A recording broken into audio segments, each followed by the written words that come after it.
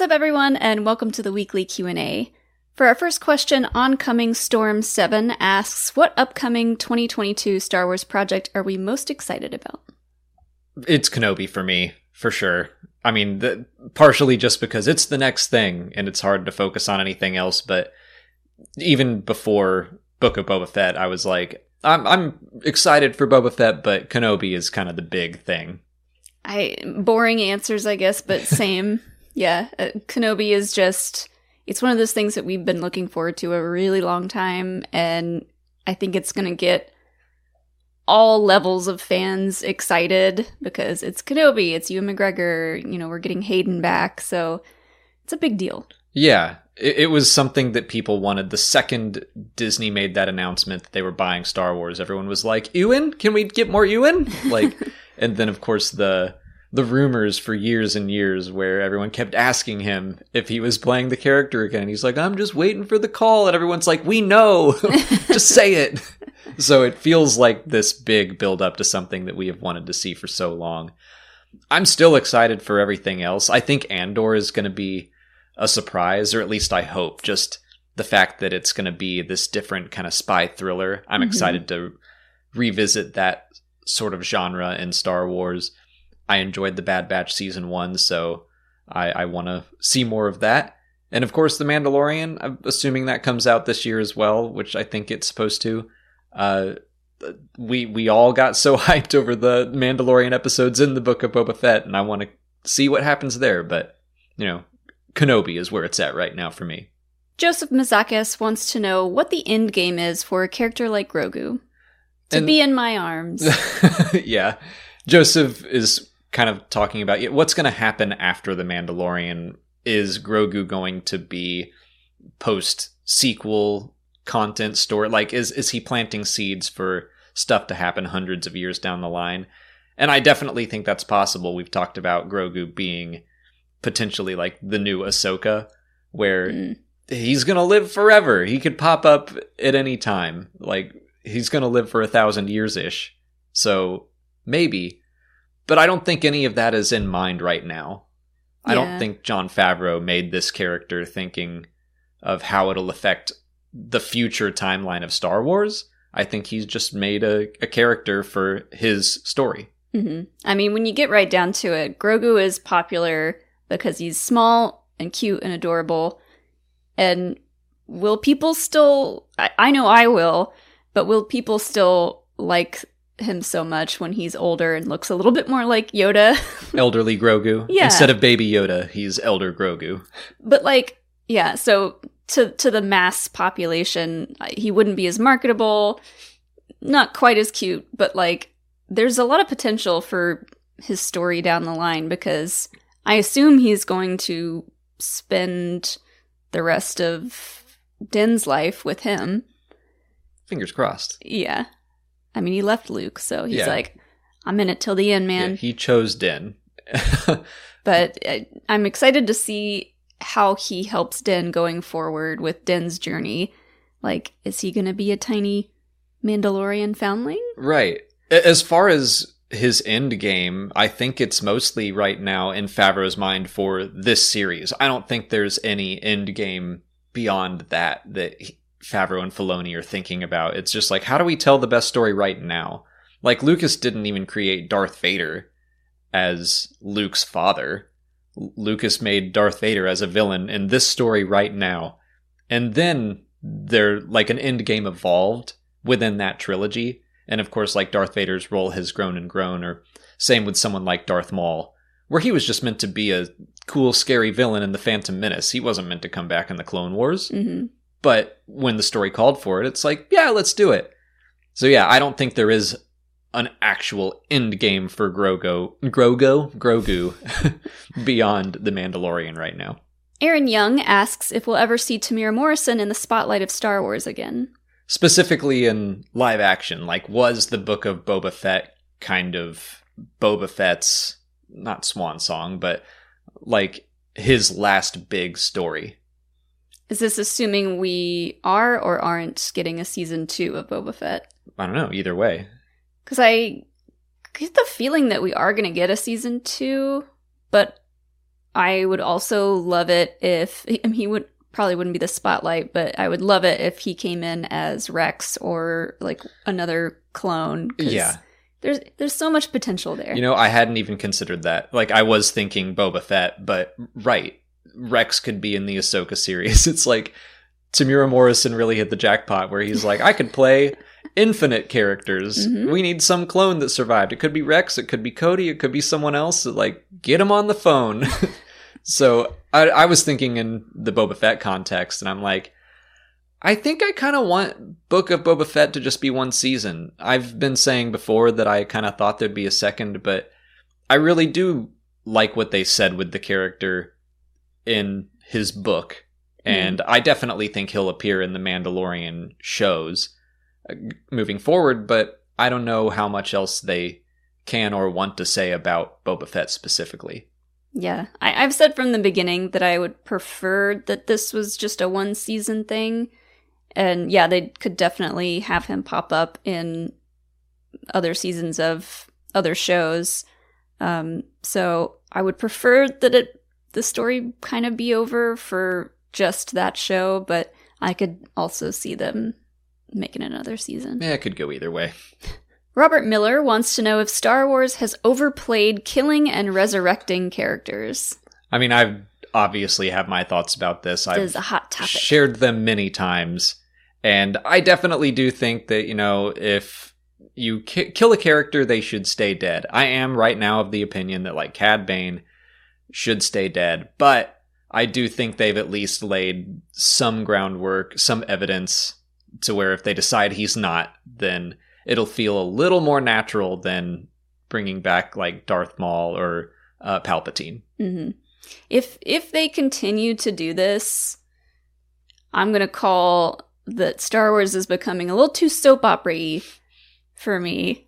Because like it's frustrating to get someone's full story arc, or what we think is a full story arc, and then they pop back up just for whatever reason, you know, like, oh, it would be cool if they came back, and then they just kind of wave their hand about how or why. Yeah. I mean, to be fair, Star Wars has been a soap opera or space opera since The Empire Strikes Back and the secret I am your father reveal, and then also Leia is your sister, and also I built C-3PO, and like there have been those twists for decades now. I also am accepting of the fact that Star Wars is a mythology, and these characters represent archetypes. So, yeah, sometimes they want the archetype to come back, and it's like, do we create a new character for this specific archetype, like the same basic character, or do we just find a way to bring them back? And, you know, it always kind of makes me go like, when they do it, but it works just as often as it doesn't. I mean, Star Wars is a money-making franchise, first and foremost, and sure, we want to see new characters and new storylines and stuff, but, you know, as a company, you know, they have to be a little bit careful about, like, oh, do we do something brand new? Are people going to like it? Is it going to bomb? If they bring Luke Skywalker into something, automatic ratings are sky high and everybody loves it. Yeah. So they see that and they're like, well, what if we brought this person back who's really popular already with people? Yeah, that's all valid, but I also do get frustrated when it's like clearly business decisions are now the driving force behind the art of storytelling, and that gets to be a little bit like, I don't like that. Mm-hmm. But it's a valid point. Yeah, if they can work the story, you know, work it into the story well enough, then it's fine. I don't mind. Yeah, I mean, I've said it over and over, but Darth Maul is like the perfect example of, you definitely killed this dude. You shouldn't bring him back. Cut him right now. But then you brought him back, and it was pretty awesome. So it can work. Yeah. Tom Strand asks what we thought of the Rings of Power trailer. So taking a little tangent away from Star Wars. I only watched it once. We watched it once, and I thought it had some cool imagery in it. I am so not familiar with the Second Age, so I don't really know what I was looking at, but I liked the imagery. Mm-hmm. Yeah, it's really too early to tell, the trailer itself looked great. I think for my preferences, it looked a little too heavy on the CGI, but I think that that's just their way of being like, look how amazing this season is going to be, and like, this is what we spent that $400+ million on. You did say something like it looked a little more like The Hobbit than it looked like Lord of the Rings, and I would agree with that. And I also have to point out that it's not supposed to quite fit in with Peter Jackson's adaptations, but it's like they're skirting a line to make it as close as they can. It is very strange in that regard. My heart wants to see just like never-ending hills of the Shire that's shot in, real life in New Zealand, and I realize that like they're telling a much different story now. But yeah, I'm excited to learn more about the characters. Honestly, the still images that I've seen got me more excited than the trailer did. Yeah, a little easier to study. And like, we just haven't taken the time to like go shot by shot for Lord of the Rings. But I'm looking forward to learning the story of the Second Age. And I've read the Silmarillion, but I just could not tell you what happened in it for the most part, because it reads like a history book. It was kind of tough for me to get through, but I'm like, I do want to watch this. Mm-hmm. And we are planning on bringing back Explain It to Me over on our other channel for it. Like, we made that show strictly because we wanted to do Explain It to Me with Ashton for Lord of the Rings, because he knows everything about Lord of the Rings and the Silmarillion and all that. On to YouTube questions. Function7 and Andre Moreira both ask if Cobb Vanth could become a Ranger of the New Republic. I could see that.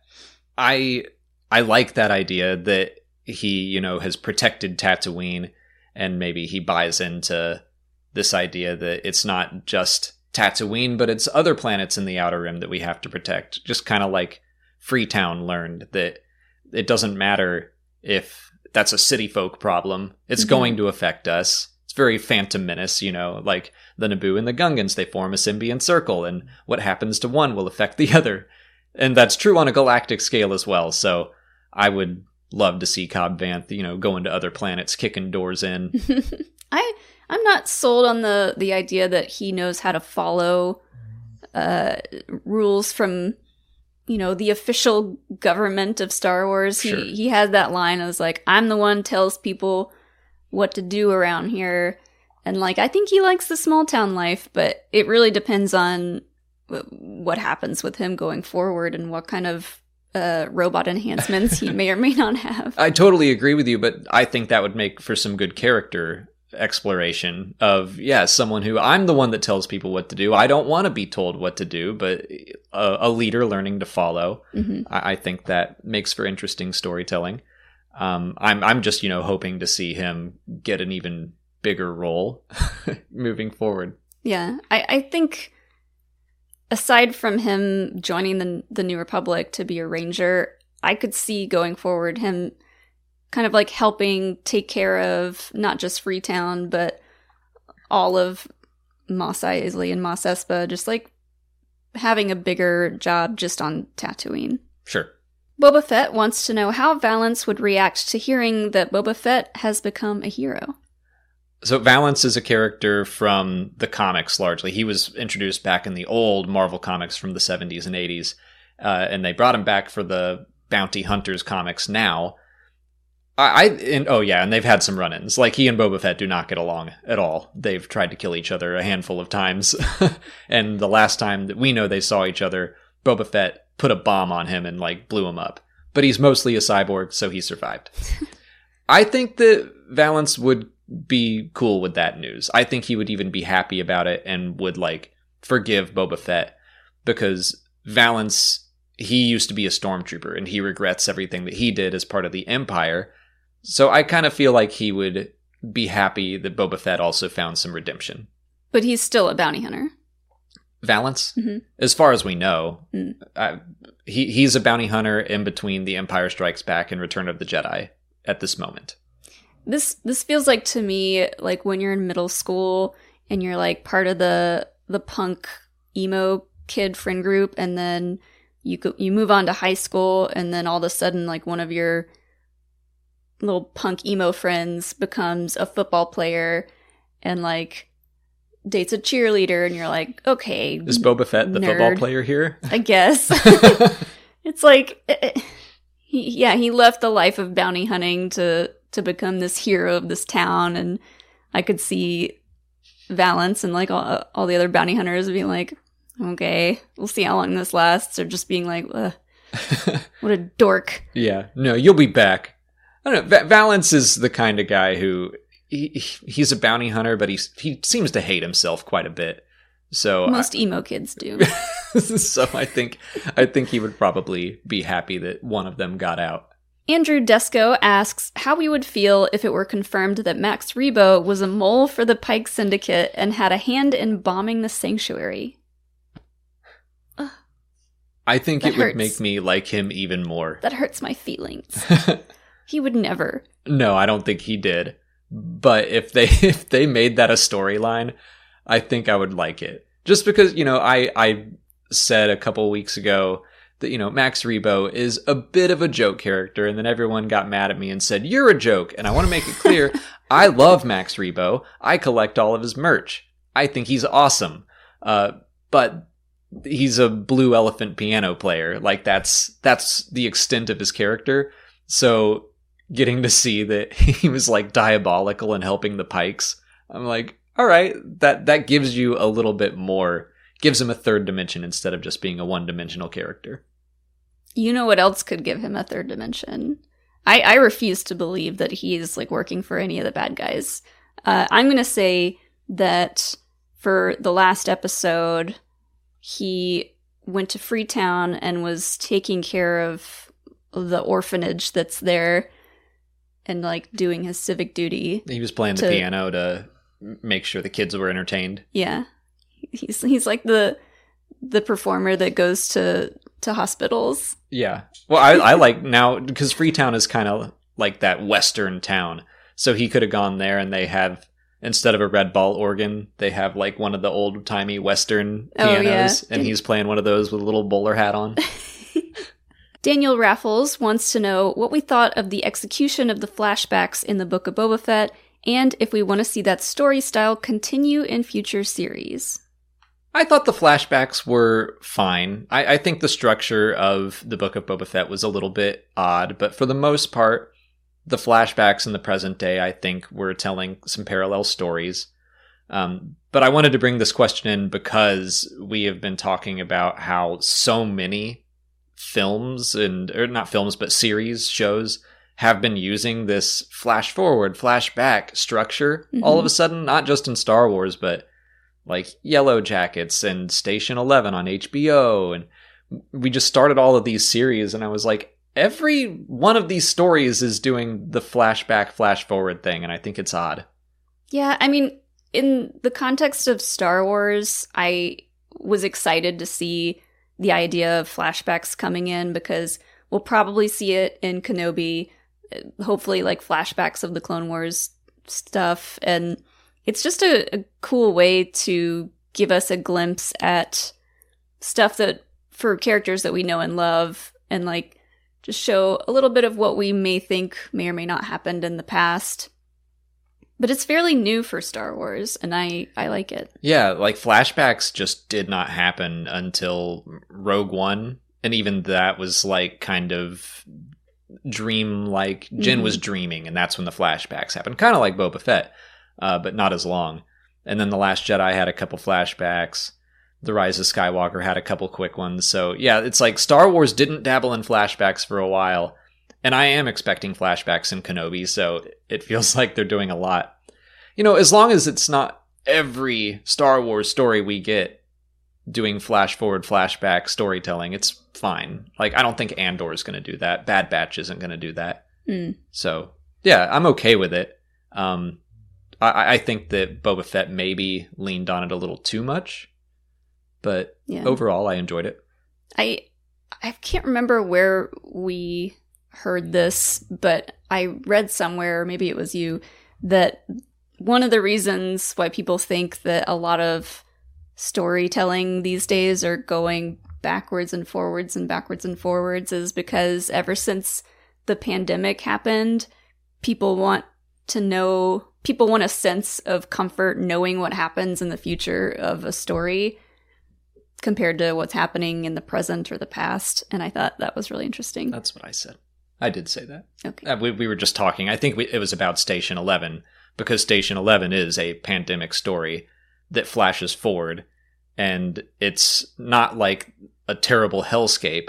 So I was like, yeah, it does kind of feel like we're in the midst of this pandemic. Let's flash forward 20 years and just show that, like, everything can work out. I wouldn't say everything worked out in Station 11. Most of the planet died, but it's like happiness still exists. Yeah, and it gives the viewer like a sense of excitement to find out what happened in between those 2 points of the story. Mm-hmm. That's all the time we have for questions today. If you want to leave a question for next week's video, just put it in the comments below or sign up for Patreon to join our weekly Q&A discussion. If you haven't already, please like this video, subscribe to the channel. Follow us on Twitter, Instagram, Facebook, and TikTok. And as always, thanks for watching, and may the Force be with you. Grand Canyon University makes earning your degree possible with over 130 academic programs for traditional campus students, with more than 80 bachelor's programs offered online. GCU provides you with the personal support you need, from complimentary unofficial transcript evaluations within 24 business hours to scholarships, academic support, and your GCU graduation team, led by your own university counselor. Find your purpose at GCU. Private, Christian, affordable. Visit gcu.edu. Join us today during the Jeep Celebration event. Right now, get 20% below MSRP for an average of $15,178 under MSRP on the purchase of a 2023 Jeep Grand Cherokee Overland 4xE or Summit 4xE. Not compatible with lease offers or with any other consumer incentive offers. $15,178 average based on 20% below average MSRP from all 2023 Grand Cherokee Overland 4xE and Summit 4xE models in dealer stock. Residency restrictions apply. Take retail delivery from dealer stock by 4/1. Jeep is a registered trademark.